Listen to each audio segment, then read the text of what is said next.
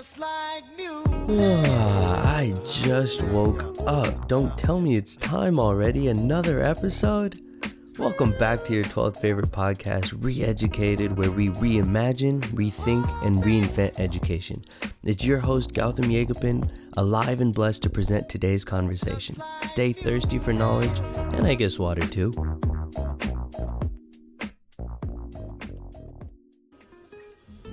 Hello. I hope y'all are having yet another phenomenal week. I'm so excited to share this week's conversation with you. For our final episode on the ChatGPT installment, I spoke with Dr. Monte Johnson. He is a professor of philosophy at the University of California, San Diego, and is also an author penning Aristotle on Teleology.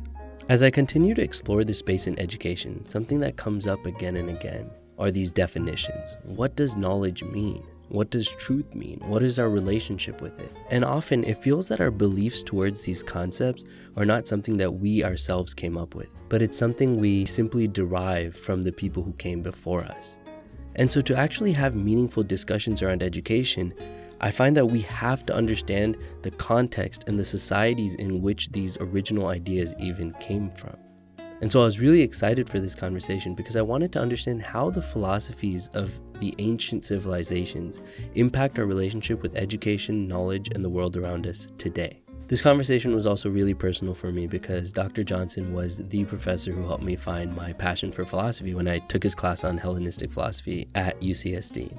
This conversation will be split into two parts. In the first, we will discuss Dr. Johnson's unique grading policy, the concept of failure, the purpose of knowledge, the difference between training and education, and the role education plays for the society and the individual. In the second conversation, we dive into ChatGPT, what artificial intelligence looks like, and the limits of knowledge. I wanted to start this conversation by understanding Dr. Johnson's unique approach to grades. I hope you enjoy this conversation. Here you go. It's actually a pretty traditional idea, I think, in education. And I think I was exaggerating slightly to say, A or F, but it's close to that.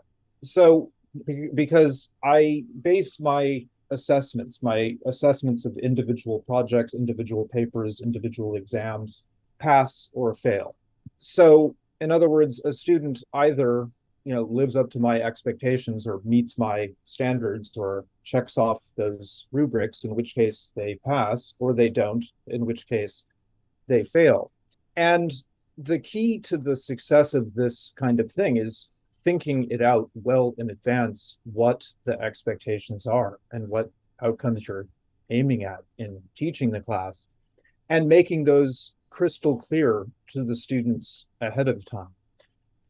So this results in having something like a 15-page syllabus that lays out a step-by-step process through which the student, by completing all of those steps, could earn an A in the class.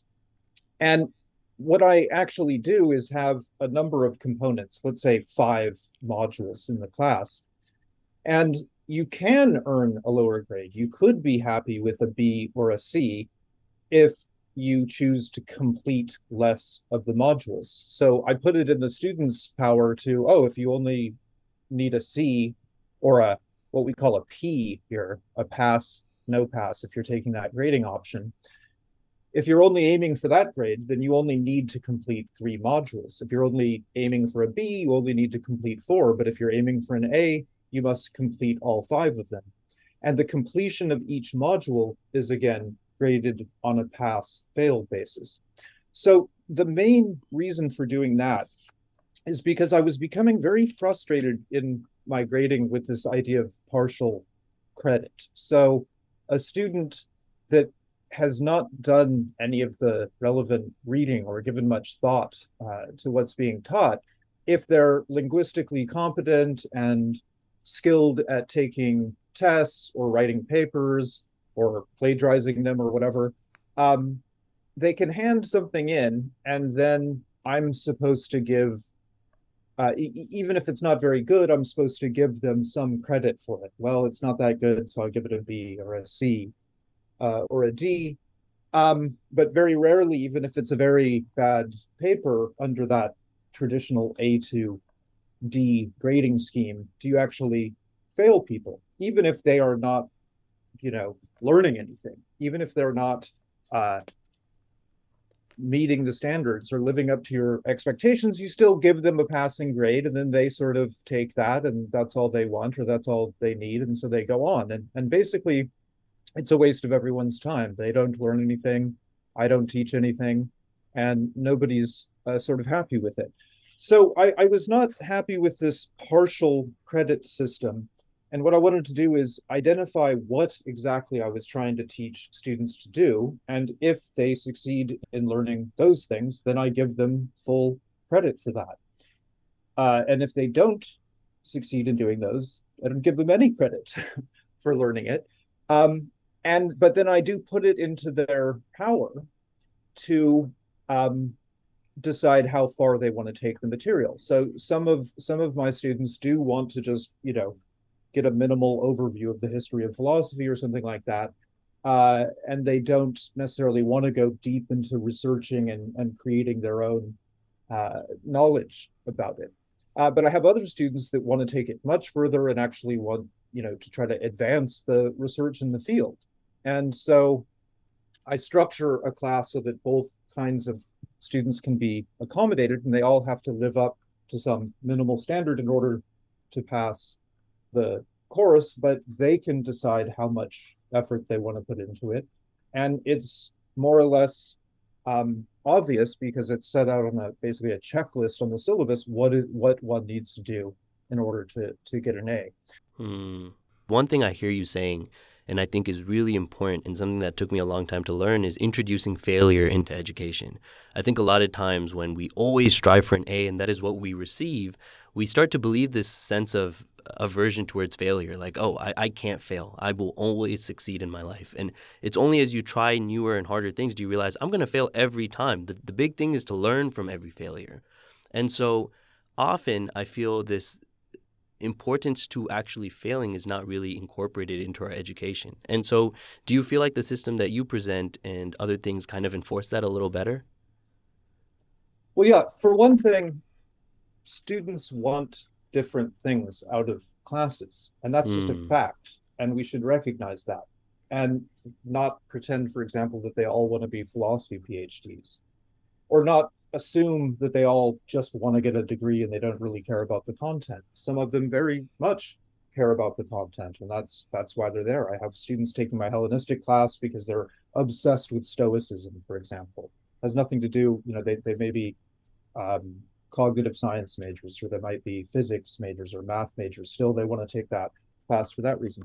So that's one thing, is that students have different goals, and therefore student success depends on different things for different students. And as a teacher, I want all of my students to succeed if possible.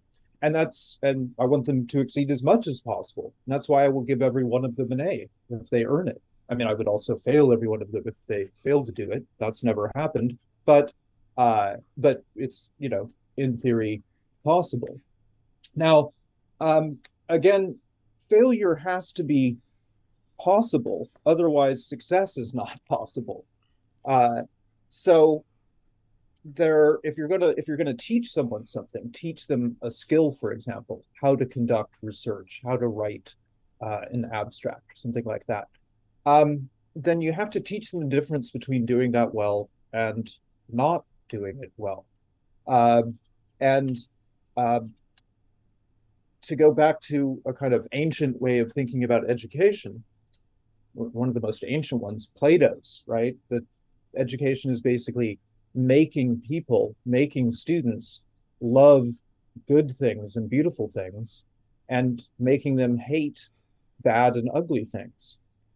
And it's has to do with inspiring or even arousing this desire and affection in them to go towards those good and beautiful things, and make them part of themselves, and to reject the bad and shoddy and ugly ways of doing things. But if the teacher doesn't have a clear distinction between what's good and bad, what's beautiful and what's ugly, then it's not possible to guide a student and inspire uh, that love of the good and hatred of the bad in them. So we have to there has to be, in my view, a fact about these matters, and one has to grasp them to the extent possible in whatever domain or field that you're teaching in, and make it clear to students that there are these differences, there are better and worse ways of doing these things, and make them want and have a desire and even love to do the good things and to Mm. do them better. So Um, that is a sorry. Continue. no, no. So go ahead. No, I was gonna say like that. I think that was a really profound definition of what education should be that I have not heard yet. And so this, what I'm curious about understanding is when you talk about developing that desire for good, a desire for beauty. What is the role of the teacher in that? How do they bring that out of a student? Well, I think it begins by meeting students where they are, as I've already said a little bit about, and finding out what they want out of the class, what they're trying to get. Now, as I've said, this can differ for different students, and so this kind of teaching requires actually knowing students. Um, in Plato's view, the guy who put forward this theory of education, it requires a lot more than knowing them. It actually requires loving them to some extent. Okay. You have to want these good things to happen to them. You have to want them to desire beautiful things. You're not just indifferent. They're not just people sitting there in the room. They're your friends that you're trying to help in this way. So that's the first thing, is figuring out what students actually want and what they're trying to get, and then helping them get that. And in the course of getting that, showing them good and beautiful things and making them desire and love them. So they want to know how to write in abstract or write a report or something. And in teaching them that, you're actually teaching them to love writing grammatically correct and elegant sentences, and to write with clarity and concision and things like that, so that they love that and enjoy that. And then they've actually learned something. Now they want to do that, and it becomes part of them, and it grows in them, and it's something they can do on their own without the teacher. And so really the teacher is there is just to kind of take the first steps and show them how that kind of thing is even possible. Also, the teacher, I think, provides a kind of model for this. So Yes. often I have students commenting that um, commenting in evaluations and that sort of thing, is that they just saw that there was a way of taking these readings very seriously, or taking these questions very seriously, and that there's a method of looking into them and uncovering and more about them and understanding them in a deeper way. That's that's kind of an awakening for them to see that, to see how somebody could do that and how somebody could make these important, and then doing that themselves. So um, I mean, for me, education is a lifelong process, and one of the reasons why I've pursued a career in education is so that I could continue to educate myself in a way that I could continue just to learn in a university um, forever, for as long as I'm around. And so, what I hope to show my students is how I'm doing that, how the things I'm teaching them um, about are actually things I'm interested in learning about and trying to figure out. And I just show them the processes by which I try to figure those things out. Here's how Mm. I would approach that question. Here's how I would try to interpret that text. And really, so I'm not giving them answers. I'm not filling up leaky jars or anything. I'm just saying, here's a difficult problem. Here's a way that we could analyze the problem. Here's some ways that we could look at it from different perspectives, look at how different sources throughout history have handled it, or whatever, and really take the problem seriously, and really try to make some progress in understanding it ourselves. And so that's really sort of learning alongside them. And I very often learn from my students who are doing this. And I'm also very careful and eager to acknowledge when that happens in the classroom. Again, it's incredibly gratifying thing as a teacher. You're learning something from a student, and acknowledging that is inspiring, not just for that other student, but Mm, for other students. Oh, we can teach him something as well, you know. yeah. So And so one thing I really want to understand, and I think being in the policy space, sometimes when we think about changing education, for example, it seems like such an overwhelming task because our fundamental understanding of what education is not what we're actually focusing on. We've built an entire system based on a shared understanding of what it should be to some extent. And we are only building on top of that, not actually questioning the foundations of it itself. And so one thing I'm really excited to speak with you about is understanding how the beliefs of Aristotle and Plato and all these ancient philosophers have impacted the way we even view knowledge and education today. And so if you were to speak a little bit, I mean, I know we could talk about this for years, but if you were to kind of speak a little bit on what their beliefs were on the purpose of knowledge, why do we need to know things? What would they say?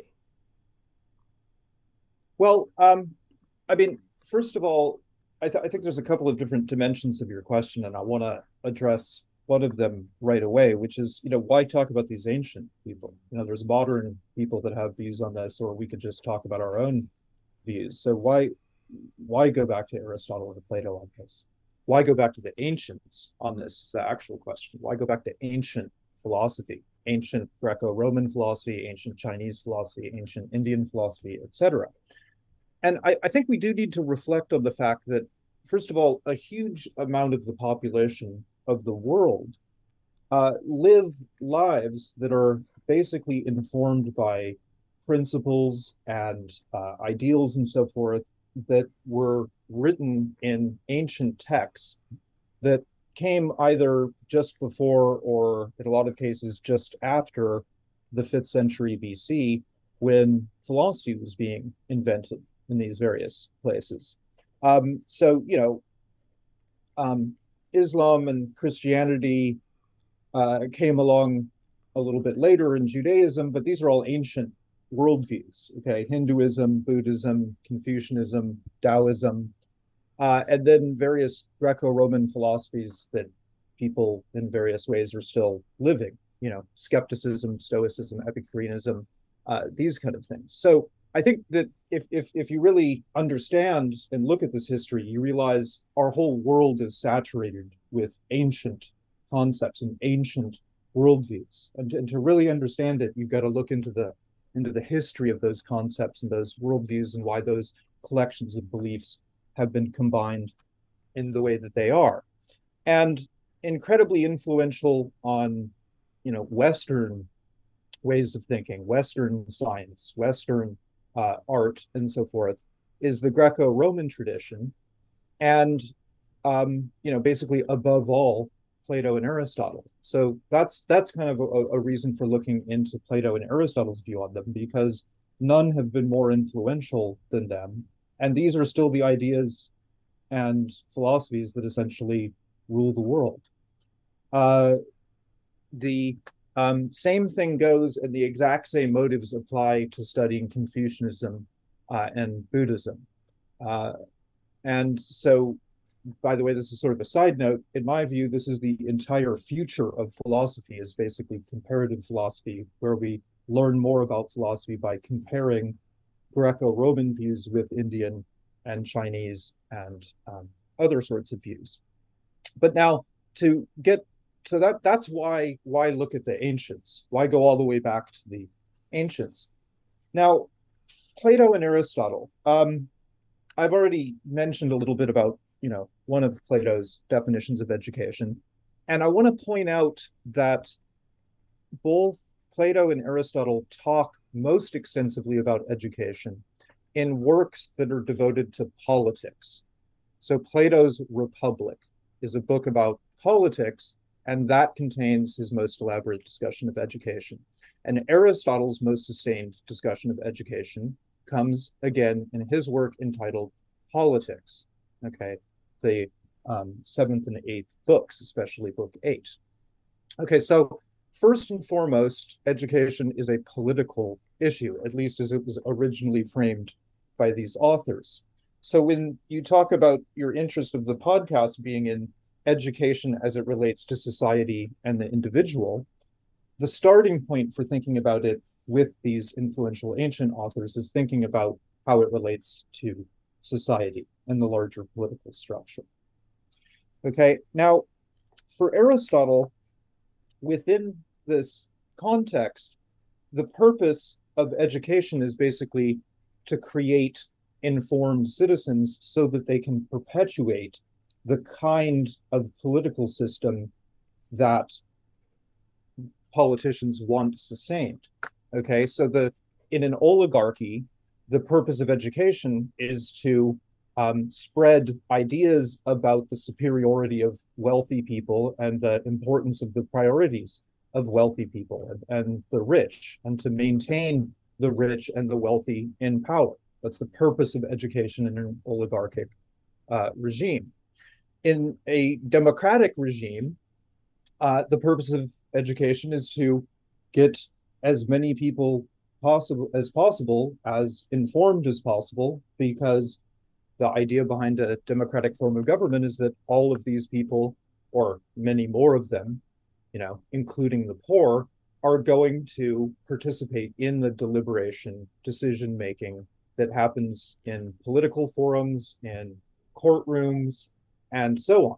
And the idea is that if we're going to have all these people making decisions, contributing to the decision making, then we better make them well informed. They better understand what's going on and be able to think for themselves. Otherwise, we're going to get very bad results. So, it depends on if we care about sustaining a democracy or not. But supposing we care about living in a democracy and we care about sustaining a democracy, well, then we really better be concerned about free public education. Okay, making sure as many people are as well educated as possible, because the extent to which we fall short on that is the extent to which we're going to have bad decision making, bad inputs to the decisions we're making, including decisions about going to war, about taxes, revenues, all that sort of thing. So the first thing, I think the background of all discussions of education is this political one. What kind of regime are we trying to perpetuate here? And if we at least have the conceit that we're living in a democracy, then we need to be serious about how we are giving free public education to get as many of these people who are allowed to participate in this political system as informed as possible. So my students are often shocked when I say this, that the reason this university, this public university that I work in, is not to get you a job, right? Not so that you yourself become a fulfilled, inspired individual, or somebody that gets a job and so can support your family and that sort of thing. That may be what you think you're here for, but the reason why the public has paid for all this stuff to be here is not so that you individually succeed, but so that the society succeeds, so that you're not so that you don't remain in this state of being uneducated, being stupid, being dumb, or whatever, so that you can't contribute constructively and positively to the decisions that are being made.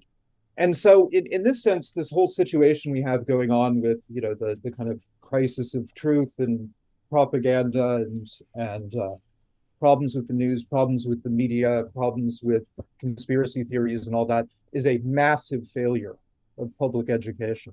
I mean, it's an alarming indication that we're not really perpetuating this democracy, because we're not putting enough focus on the importance of educating these people so they are not able to contribute constructively to this society. And so that's the cause of the problem. And so then that's the solution to the problem, is improving education in that way. So I think by now I've commented on the ancient concepts of education from both of the directions that you're interested in. From the standpoint of society, the purpose of education is to perpetuate a certain kind of political regime. From the standpoint of the individual, it's to come to love and desire good and beautiful things, and to hate and be repulsed by ugly and bad things. To have one's destiny not merely be one's biological and natural endowment, but to reshape our natures, reform our natures so that we're more capable of producing things, doing things, and above all, thinking about things in a way that will make us not only happy people ourselves, but contributors to a prosperous society in which all these other people can flourish as well. I think as of this date, I feel like that. Thank you. Thank you. That was. I feel like the most. Yeah. Wow. I think one of the places where a lot of discussions can happen, and I want to first talk about the society element that you talked about. We use this word informed, and I think a lot of people will then. That's the main question of like, what does informed actually mean? And I think the types of things that people need to learn to become informed differ from time and place and even where the tech is at that moment, and understanding how to use those things or navigate those spaces. And so what does an informed citizen look like? What does it mean to be informed? Yeah, I noticed in an earlier one of your podcasts with Victoria Thompson, she was really calling into question this idea of, whether producing informed citizens should be a concept of education or should be one of the main goals of education.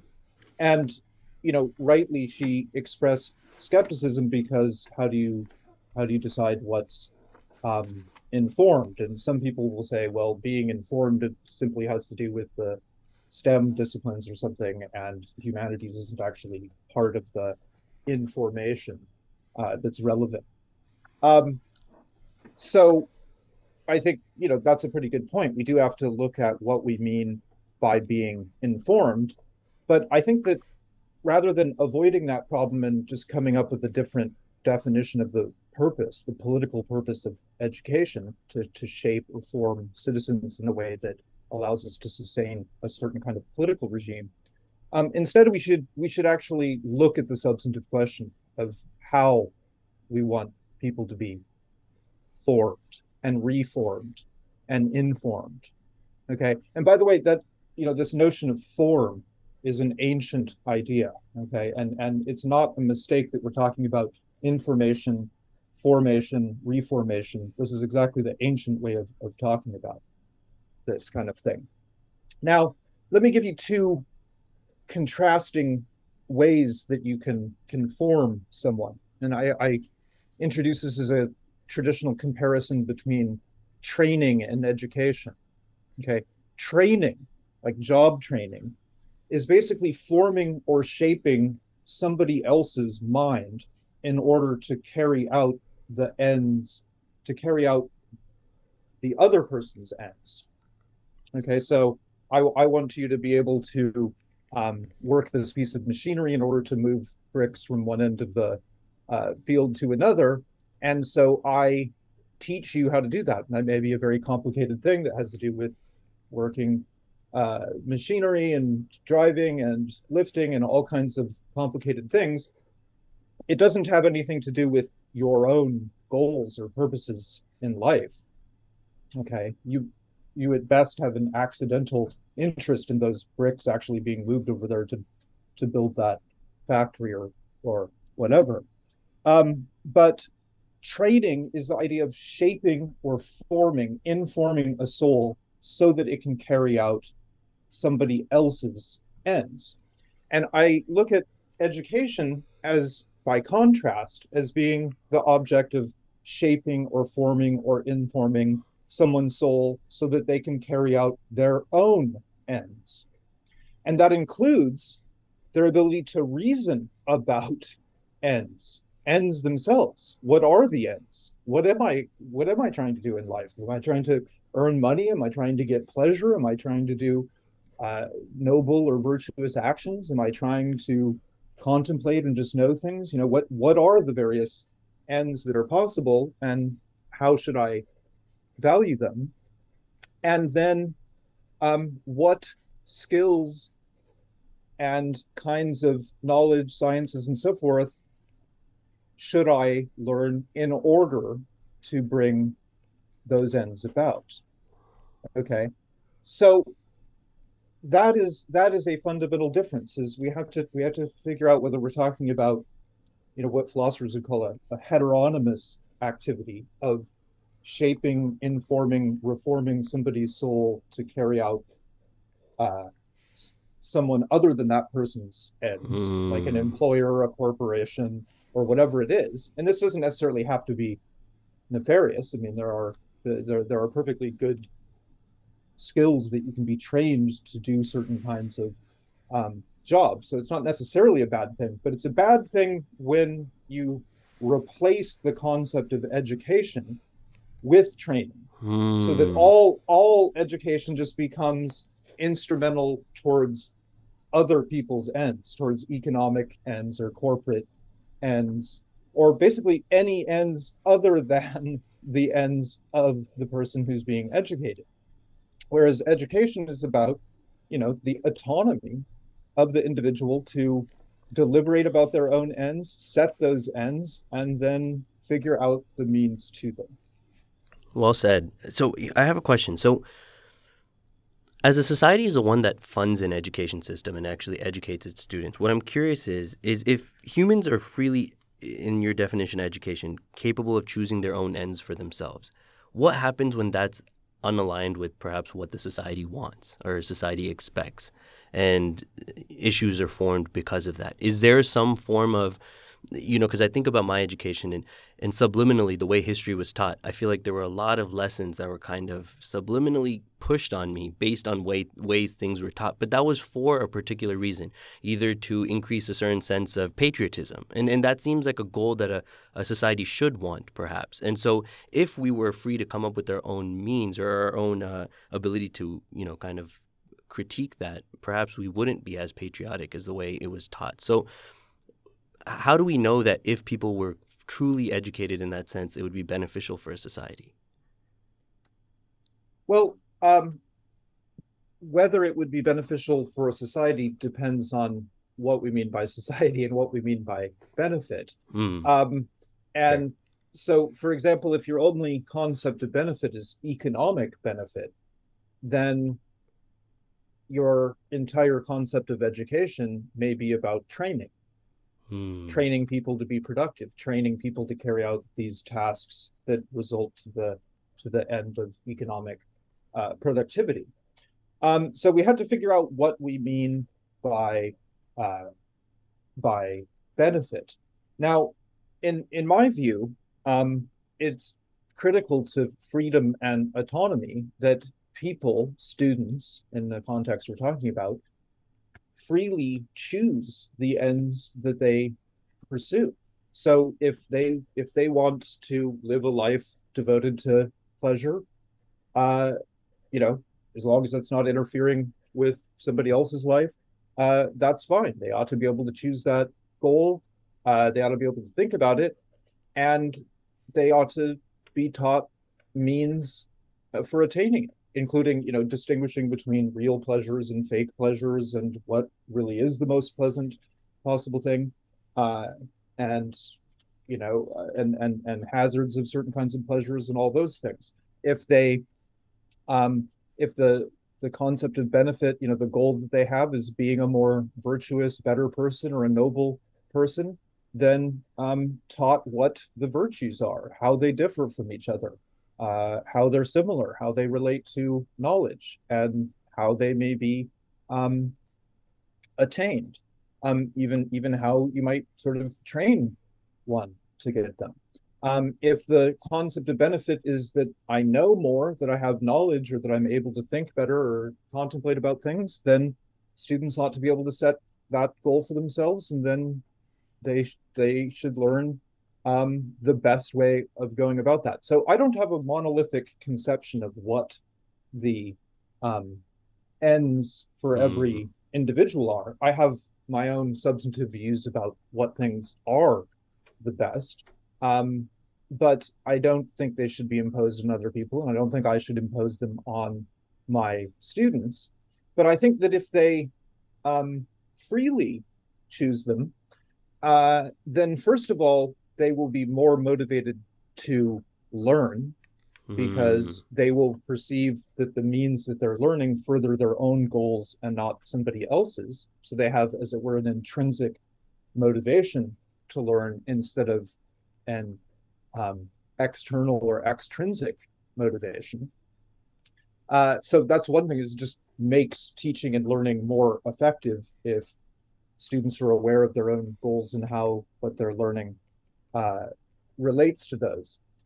Now, but I think you were constructing a situation where, somehow their ends or something would be inimical to the kind of society we have. And I don't really see that as being realistic just because of how human nature works. So I think that we can actually reduce to a fairly limited set of ends what really motivates people. So as I've said, some people are motivated by pleasure, some by virtue or political nobility of some kind, others by contemplation, life of the mind, science, that sort of thing. Now, there are some confused people, like business students are often in this horrible state of confusion where they think that their end is making money. They think what they want to do is make money, which, as Aristotle points out, isn't an end in itself. It's merely an instrument for getting one of these other ends that is intrinsically valuable. There's no intrinsic value in being the richest person in the world or even having a little bit more money. It depends on whether that can be spent to get something that actually is itself valuable, something like pleasure, virtue, or knowledge. So, that's one thing you have to sort of explain to those students, is that you have an incoherent thing here that actually isn't an end, it's a means, and you're pursuing it as if it's an end, but you need to get clearer about what your actual ends are. And then, for one thing, that might change the entire direction of what you're trying to study. Like, you might not waste your time in business school anymore, and do something else, like learn about political virtue or learn about some kind of science or something. But even if it turns out that, well, you have a concept that the really valuable thing is pleasure and having a lot of luxuries and so forth, by being clearer about that, you will be more motivated and have a more coherent approach to learning the things in business that you need in order to bring those other ends about. So, but I don't think that it's much of a problem to think that people will somehow um, abuse knowledge or abuse wisdom. Knowledge and wisdom are the kind of things that the more that we have of them, the better. They aren't like these other things, like tools or instruments that can be used either for good or bad. They always are good. They simply are good. And we never say, oh, that person has way too much wisdom. That's a problem, that they have too much wisdom, or they have too much knowledge. They know too much about science. That isn't really a problem. There is a problem that they have too much money or they have too much political power. Those can be problems, okay? But having intellectual virtues is not a problem, and therefore, um, I don't worry that by teaching people things, including the means to getting whatever ends they freely choose, is going to result in something bad. I think it only can improve hmm. improve them. I think you brought up an interesting point there, and so I'm curious to hear what you have to say about this. So I feel like this is something that's I've noticed in my life, and I've seen some of the people around me as well, in that for the people that I feel like are a little bit more, who contemplate more, sometimes it can be difficult to actually make a decision at all. And it's kind of easy to just keep being in that state of let me get more knowledge, let me get more knowledge, let me get more knowledge until I can finally make a decision. I've heard a lot of people talk about this with parenting, that no one feels like they're ready to parent. And at some point, you just have to fully commit and be like, well, I'm never going to know everything to possibly know to make sure that I'm doing a good job. So I'm just going to have to, like, at some point, just commit. And so when we think about that in relation to knowledge, and you said knowledge can never be harmful, I think sometimes it can be in when the pursuit of knowledge is endless, and you kind of get lost in that in itself, where if there was some, you never actually act on anything. And so I guess what I'm asking is it always beneficial to value knowledge as much as we do, I think, in our understanding of knowledge and education? Well, that's an interesting point. I mean, I think one of the keys to unpacking this is when you said, endless knowledge. And if there was such a thing, it would be a problem because it wouldn't have an end. It would be somehow pursuing knowledge, but you don't really have an end. You don't. It's not because you want wisdom or want to understand something, and once you've got that, you're satisfied, or because you want to be able to do something better, or because you want to be able to make something better. But if you really had no end whatsoever, the end wasn't even knowledge itself, then that would be kind of incoherent. I don't really. It's hard to envision how a human could do that, because in my understanding, humans are motivated by these ends, these goals, these purposes that they have. Um, Now, uh, so this is we have to look at the various kinds of ends that knowledge can have, and we need to um, begin by thinking about those ends. So some kinds of things we want to know just for the sake of themselves. Okay, called Aristotle calls these theoretical sciences. Okay, things about God, theology, things about mathematics, things about natural science. We want to know about them whether they make us able to make things or do things better or not. Even if they don't result in anything other than the knowledge itself, we still want to know it. So mathematical thing, we still want to know why the interior angles of a triangle add up to the sum of two right angles, even if we're not going to build a bridge or something uh, based on that. It's just something we want to know. We want to know whether the cosmos is infinite or limited, whether it has an origin in time or doesn't. Even if that doesn't result in anything else, we just want to know that. And some people, cosmologists and so forth, physicists, are motivated to try to understand that, not because they imagine technological spin-offs or that the discipline of doing science makes them more productive people or anything like that. They just want that kind of knowledge. And so that is a fully legitimate thing to pursue knowledge for its own sake. Not only fully legitimate, but it's probably the highest goal that a human being can have, depending on how you conceive of human beings. But it's not the only end that knowledge or science can have. So science can legitimately have as an end making something, producing something, or doing something, some kind of action, like producing health and reducing disease is a very legitimate end of science, that we want scientific knowledge about public health or about the human body so that we can reduce suffering, reduce disease, and increase health. And so we keep that goal ever before us in the sciences, the productive sciences that are oriented towards that, like medicine.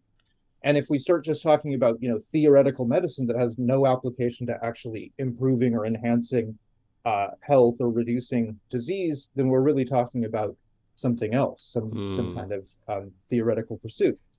Similarly, a practical science like how to make money or how to govern people or something like that, we have certain ends, better government, more law and order, more happiness and prosperity.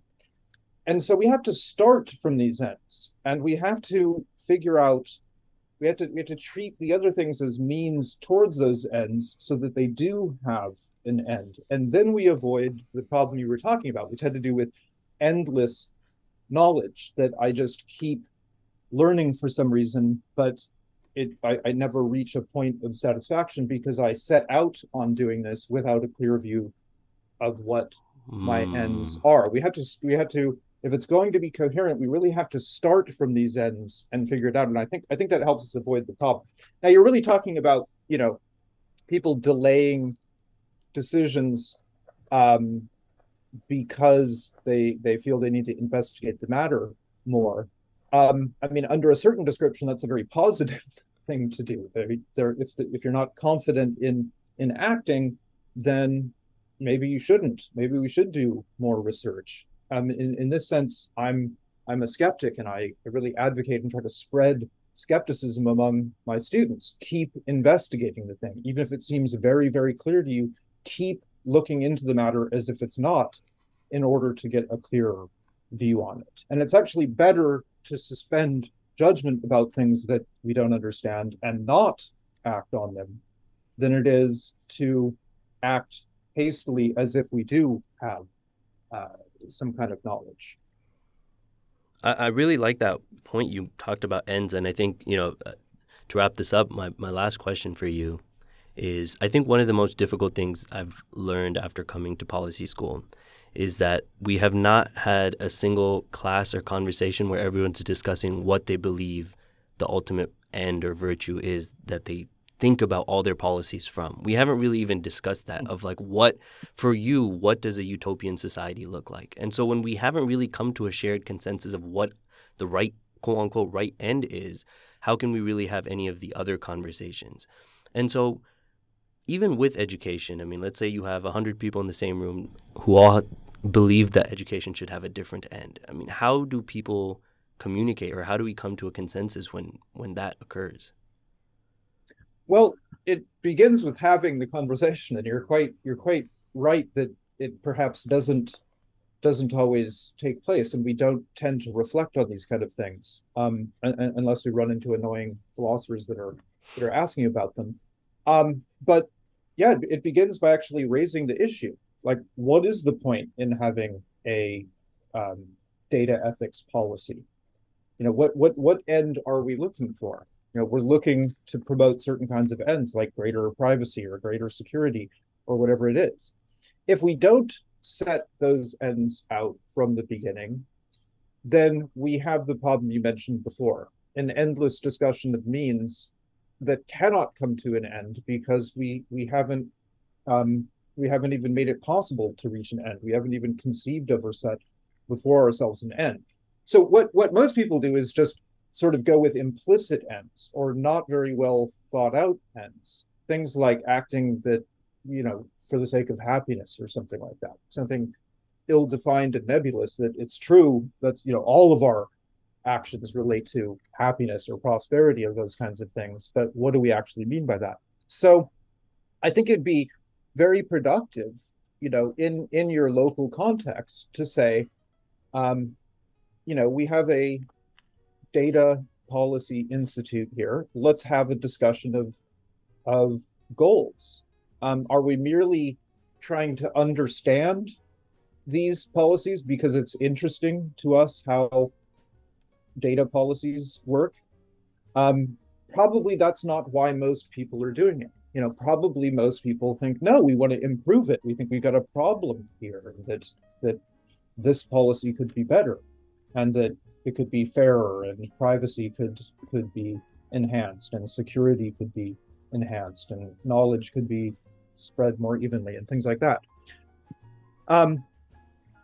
So most people don't have a merely theoretical approach to policy, although it's possible just to study it in its own right, the history of it, why, how it was originally conceived, that sort of thing. But most people probably do have goals. They're just not very clear. But if they tried to articulate them, I think it would change their priorities of what they want to learn and get out of the program, because it would focus their mind on what means, that is, what skills they need to acquire in order to bring those kinds of ends about. And then certain other things appear much less important, and other things appear then more important. And so I think that's a very good example of how we just kind of plod along, assuming there's a goal. We very rarely assume, very rarely are we nihilists and assume there's no point in this activity we're doing, we're just doing it, or we're just sort of automatically doing it. Most people don't think like that. They assume there's some goal, but it remains very unclear. And we're so used to deliberating about means to ends and not about the ends themselves that we just sometimes skip it altogether or leave it to philosophers to figure out. And I guess, as we're wrapping it up, that's the main thing. I think, again, returning to what I want to teach my students. I want my students to become cognizant of what their own goals are and to be able to articulate and explain them. I want them to be open to the idea that there are other goals and other ends that they could have. And then I want them to focus on the means and the skills towards the goals that they take seriously and set for themselves autonomously. And that's my sort of philosophy of education in a nutshell. And that brings us to the end of our conversation.